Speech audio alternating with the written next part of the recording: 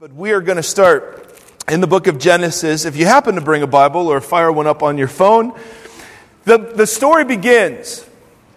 We want to put the Christmas story kind of in context. The story begins with God creating the world and declaring it to be good in Genesis 1. And in Genesis 2, God creates human beings and declares them to be very good. What God does is that He invites these first human beings into relationship with Him. That He wasn't desiring to create puppets or just pieces of matter that He wasn't interested in. No, He was desiring to create image bearers. That these first human beings and every human being since then were made in some sort of way to bear God's image. They were little bitty aspects of what He Himself was like.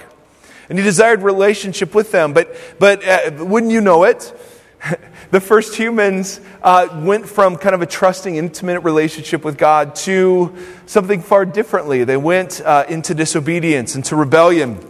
And as the biblical kind of narrative unfolds, there's one particular episode in Genesis 3 that's very, very interesting. That the man and the woman stepped out from trust into disobedience, and they grabbed a hold of some fruit, they took it, they ate it. Very well-known story. And then there's this bit of a interesting picture. Verse 8, then the man and his wife heard the sound of the Lord God as He was walking in the garden in the cool of the day. And they hid from the Lord God among the trees of the garden. But the Lord God called to the man, "Where are you?" And he answered, "I heard you in the garden. I was afraid because I was naked, so I hid." Now, if you're new to the Bible, there's some questions that are raised, right? So Adam and Eve, really? And a talking snake, really? And they eat fruit, really? I get that, and I want to set those questions aside for the moment. But the thing I want to draw your attention to is this. That one of the very first images we get of what God is like is that God desires some sort of relationship with these creatures that He's made. That literally this idea of walking with them in the cool of the day, I don't know how that worked or what that meant. But the image that's so important to grasp, though, is that God somehow desired some sort of relationship with these first human beings. The desire wasn't just that He'd be up here somewhere and they'd be down here some other place, but that they would dwell together in the same space.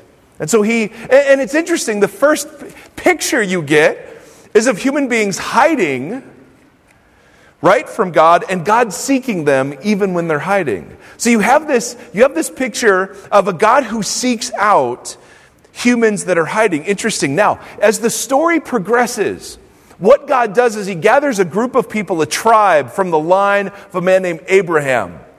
And He gathers this group of people and He tells them, listen, you are going to represent me to the world. Why don't you be, for me, my people, I will be your God, and your job is to show the world what I am like. And God says this kind of amazing thing to them in the middle of a desert over in Exodus, which is the next second book in the Bible. We're just going to go book by book for the next service is at 6, so we got an hour and a half. All the children said, no. And all the parents said, no. In the book of Exodus, God rescues this people out of slavery. And He says to them, verse 8, have the Israelites make a sanctuary for me. And I will what? I will dwell among them. Now, again, this doesn't sound so big to us, but you got to understand, back in the day, like, the gods didn't dwell among people. I mean, this was totally revolutionary for its time, that this creator God, who created everything, desires relationship with people, even after the people rebel in disobedience, that this God desires to dwell among His people. In fact, He says, make this tabernacle. Tabernacle is a fancy word that just means a kind of a traveling sanctuary.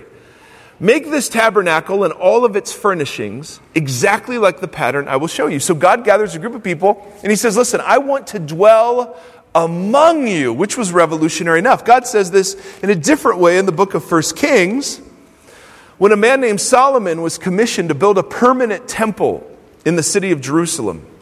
1 Kings chapter 8, verse 10. Solomon built this temple, and then it says, when the priests withdrew from the holy place, this was a part in the temple, the cloud of God's presence filled the temple of the Lord.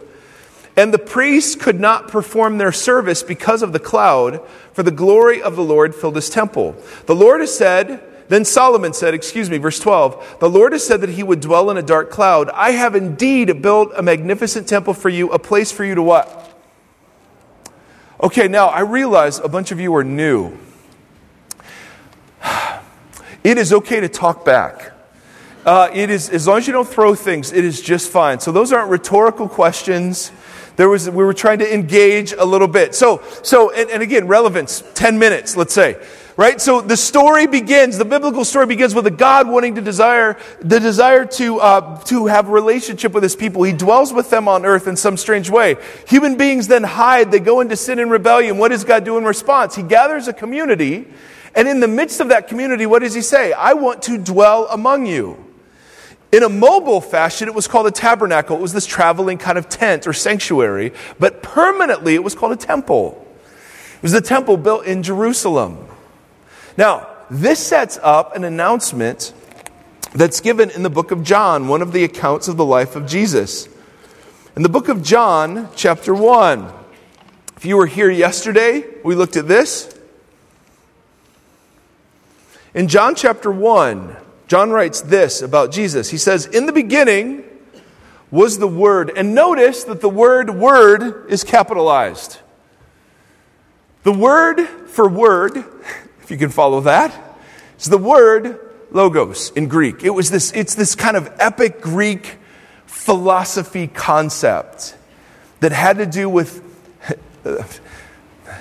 this won't clear it up. The logos was what made the universe intelligible to human minds. It was rationality that was embedded in created matter. So that you could sit somewhere and do a math equation and actually have it work in real life. The logos was what made the universe intelligible to human minds. So in the beginning, this writer says, was this logos, this word, and the word was with God, and the word was God. So he's God, but different in some strange way from God. He was with God in the beginning. Now, jump down to verse 14. Notice this. The Word became flesh and made his what? Dwelling among us. Now, if you're here and you're a disciple of Jesus, when did we lose our astonishment at this story? Like, at what point did we have to add all this other stuff? I mean, like the most ridiculous statement, I think, well, there are plenty in the Bible, but one of them has to be that this Word that was God and was with God, this Word took on human flesh. That literally the Christmas story isn't that Jesus showed up and said, hey guys, I got a brand new religion for you. That Jesus said, no, I've got a brand new philosophy I'm going to unveil in the world. No. When people say, hey, is Jesus a way to God? Well, yeah, I guess, but it's bigger than that. According to this, Jesus is God in human form. It's not that God said, hey, here's a new ladder to climb, or here's some new rules to follow. No, it's the idea that God himself showed up. That he took on flesh and blood, and as Eugene Peterson says, and moved into the neighborhood.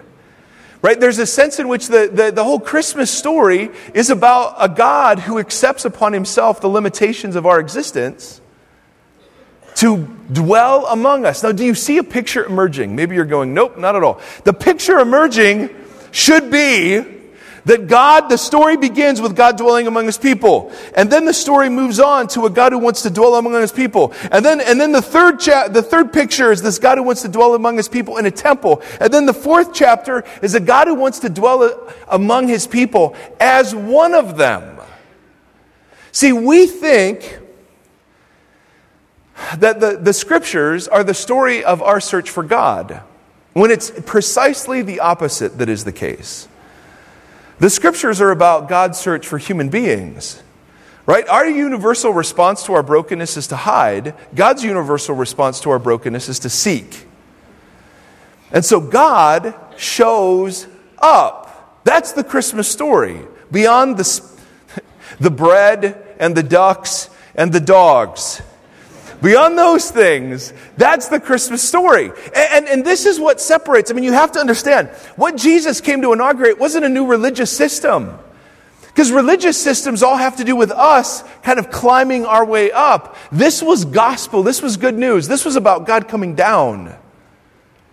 This was about God coming down when He created Adam and Eve. This was about God coming down in a tabernacle with Israel. This was about God coming down in a temple in Jerusalem. And then this was about God coming down in the person of this Jesus. See, we believe the Scriptures teach that this Jesus was fully God and fully human, both at the same time. And that if you want to know what God is like, you look at Jesus. Now, I don't know about you. I imagine there are a few of us who are pretty skeptical of this whole church thing. And I get it. I totally get it, believe me. But if the claim is, and the Scriptures teach, that this Jesus was God in human form, if you want to know what God looks like, you look at Jesus. Well, as it turns out, if that's true, God is pretty cool. Because Jesus was ridiculously awesome. I mean, we can't do Him justice to what this Jesus was like. I mean, can you imagine if I were to tell you God's going to take on human form and then be accused of being a glutton and a drunkard because He hung around all the wrong kinds of people? Really? This is what God's like? I mean, it's interesting to me that when Jesus walked the earth, it was the sinful people that loved Him and the religious people who were skeptical of Him. And isn't it interesting that 2,000 years later that's reversed? Right? The religious people claim Jesus. The broken, sinful people are the ones that flee. But it wasn't like that originally. And Jesus had to defend Himself all the time because He hung out with the scummy people. And so He did say things like, well, let me tell you about what God's like. God is like a shepherd who had 100 sheep, and he loses one, and guess what the shepherd does? He goes in search of that lost sheep, and then when he finds it, he throws a party. That's what God's like. Who among us actually believes that God is actually that good? I mean, how many of you who have been told that you somehow have to get cleaned up first, you have to get religion first, you have to get all churchified first before you can approach this Jesus? See, that's not how it works with Him. He pursues us. Well, that's what I'm talking about.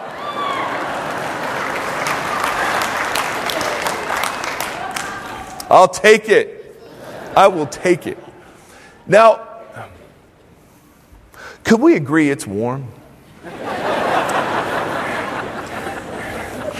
See, and I know you were hoping for just like a little eggnog and a little Christmas cheer, and I'm sorry. I hate to ruin the thing, but there's so much bad press about Jesus of Nazareth. Often because of the church, that I just want to take every opportunity to remind people how awesome He is. Because he really, I mean, it's astonishing that nobody is singing songs to Caesar Augustus today, who was way more famous during the time of Jesus than Jesus was. No one's singing songs to King Herod today. Right? But we gather because there are some of us either deluded or full of faith enough to believe that a baby in a manger makes all the difference in the world. That somehow, in some way, the Word becoming flesh changed everything. And then if you want to know what God's like, you look at this Jesus. And when you look at Jesus, it turns out He's amazing. That He wasn't just a nice packaged Mr. Rogers offering good advice for a nice, happy life. You don't crucify Mr. Rogers. Can we agree? Nobody puts Mr. Rogers to death. Some of the kids are going, who is Mr. Rogers? He's way better than SpongeBob, let me tell you that, kids. Yeah, some of the parents are clapping for that. Now, so what you have in the Bible is you have a story of a God who keeps wanting to get closer. Build me a tabernacle. Build me a temple. Now this God dwells among us as one of us. Then a little later in the book of John, Jesus says this crazy, crazy thing. He looks at His followers and He says, okay, I've got good news and bad news. Bad news, I'm going to be crucified, put to death. I'll rise from the dead, but then I'll have to go. I'll send to the right hand of the Father in the heavens.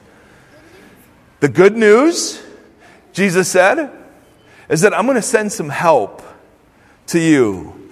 In John 14, he says this amazing promise. Verse 16. Jesus says, I will ask the Father, and he will give you another advocate, someone just like me, to help you and be with you forever, the Spirit of truth. Christians call the Spirit the Holy Spirit. The world cannot accept him because it neither sees him nor knows him, but you know him, for he lives in you and will what? Be what? Oh, okay, so let me get this straight. So the story begins with God walking among his people, then human rebellion and sin enters the world. So what does God do in response? He forms a people and he says, I'm going to dwell among you, build me a tabernacle. Then I'm going to dwell among you, build me a temple. And then I'm going to dwell among you. I will take on human flesh until this Jesus ascends to heaven and says, here's my promise. I'm sending my Spirit who will dwell in you. See, the story isn't a story about human beings questing for God. It's just the reverse. It's a story of God's search for human beings. Our universal response to our own brokenness is to hide. God's universal response to our brokenness is to seek. And so the scriptures turn out to be this record of God seeking and getting closer and closer. I want to show you how the story ends. Go to the big scary book of Revelation. Chapter 21. If you hit the table of weights and measures, you have gone too far. Unless you're interested in how long a cubit is. 18 inches. Revelation 21. This writer talks about how the story ends. He writes, Then I saw a new heaven and a new earth. For the first heaven and the first earth had passed away, and there was no longer any sea. I saw the holy city, the new Jerusalem, coming down out of heaven from God, prepared as a bride, beautifully dressed for her husband. And I heard a loud voice from the throne. This is a reference earlier to the book of Revelation. Look, God's dwelling place is now among the people, and he will what? Dwell with them. They will be his people. God himself will be with them and be their God. He will wipe every tear from their eyes. There will be no more death or mourning or crying or pain, for the old order of things has passed away. He who was seated on the throne said, and these are my favorite words in the entire Bible, I am making everything new. So let me get this straight. The story begins with God dwelling among his people in a garden. The story ends with God dwelling among his people in a city. The story begins with God dwelling among people on earth. The story ends with God dwelling among people on a renewed earth. The story isn't just about us going up. The story really is about God coming down. That was a massive sneeze. Bless you.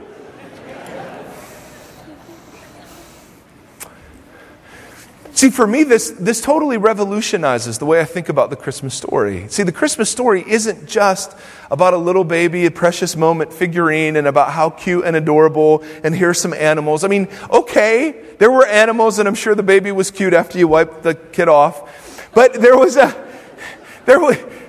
a sense that the story just didn't drop out of thin air, that this was something that God, like every step along the way, God was moving closer and closer and closer and closer to people.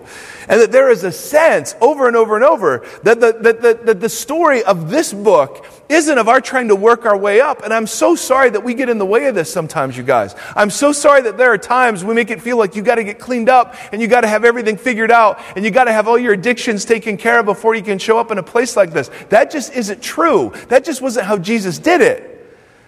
If you were somebody who thought they'd fallen too far, Jesus would come after you if you lived in the first century. I mean, he loved the religious people too, but they had a harder time with him than anybody else did.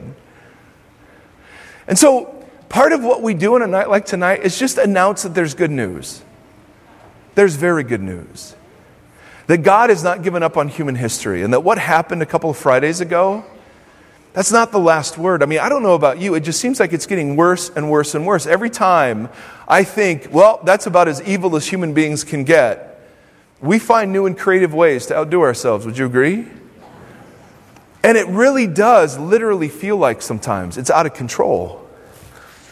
See, the Christmas story is really about God's reassurance that all of the pain, the disability, the depression, the abuse, all of the evil and the suffering of this world is temporary. It's not always going to be this way. The story begins with God dwelling among His people, and the story ends with God wiping every tear from their faces. And so part of the good news tonight is whatever it is you're dealing with, it's not forever. Though it feels that way sometimes. I get that. But this Jesus was put forward as somebody who would take upon Himself every bit of human anger and brokenness and evil in a totally unjustified manner, taken upon this Jesus who simply said while He was on His cross, "Father, forgive them, for they know not what they're doing." See, we believe that love absorbed all of that junk, and that it is in the process of taking it out of circulation, and that we believe that there is a time coming in human history where God will make everything new. And so this Jesus was put forward not as the unveiler of a new religion or philosophy, but as God's definitive answer to human suffering. That God would defeat suffering by suffering Himself. That God would defeat death by dying Himself. And that God would redeem humanity by becoming one of them. No one would have saw this coming. And so we believe it answers all the big questions. And so tonight, I don't know a great way to do this, but I just want to invite, if you've never said yes to this Jesus, I want to invite you to do that. I wish there was like some really cool petition you could sign or some sort of Facebook status, that you could pump out there. But the best analogy I've ever heard coming in relationship with this Jesus is that of marriage. Right? I got married when I was 29, and I know you're shocked and thinking, how did you make it so far, so long, without being married prior to that? I married the first one that said yes, brothers and sisters. That's just how that worked. And married people, you get to the ceremony, and they look at you and they say, well, do you take so-and-so to be your wife or husband? And what do you say in response? I do. Are those easy words to say? They're not, it's not like, they're not multisyllabic. They're just, well, yeah, I do. Right? They're just, yeah, I do. But do they change everything? Yeah. Is the I do of marriage the ending of a journey or the beginning of another one? It's really kind of both. When I got married, I had to say no to my single way of thinking and living, right? I had to start asking permission to go do stuff. I had to put toilet paper back on the roll. Whereas before, it was fine if it was just within hand reaching distance. More than you want to know, I get it. But see, there was a moment when I said I do to my wife, and that moment was a break with what had come before and the inauguration of something new. That is what this Jesus represents. The forgiveness and the cleansing from all that's gone on and all that you'll do. But bigger than that, the God who wants to dwell in and with you. So there's an old self that gets put off and a new self that gets born. That's what this Jesus has come to do. So we want to give you the opportunity to say, I do to Him. No pressure, no emotional pleas, no 40 minutes of just as I am. No, we're not going to hit you up for money. But it'd be hypocritical of us to talk about it and not give you the opportunity to respond. So, would you close your eyes? Because we know God does His best work with our eyes closed. I'm kidding. That's a joke.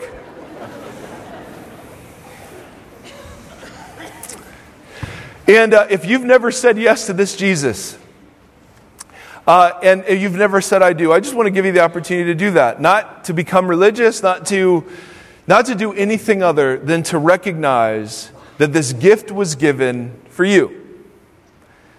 And that, as with any gift, it has to be received by you. And Jesus doesn't force himself on us. He doesn't manipulate us. He just uses everything in life, our successes, our failures, our brokenness. He'll use everything just to remind us that he's there and that he loves us. And for some of you, I'm absolutely convinced that you felt God pursuing you throughout the course of your life. Maybe now you have a bit more of context about why that is. And so if you want to say yes to this Jesus, I just invite you to pray. As easy as I do as you can imagine. But I just invite you to pray in the quietness of your own heart or out loud or whatever. And there's nothing magic about the words I'm going to say, but I invite you to pray. Jesus, I receive you. And I invite you to forgive me, to cleanse me, to restore me,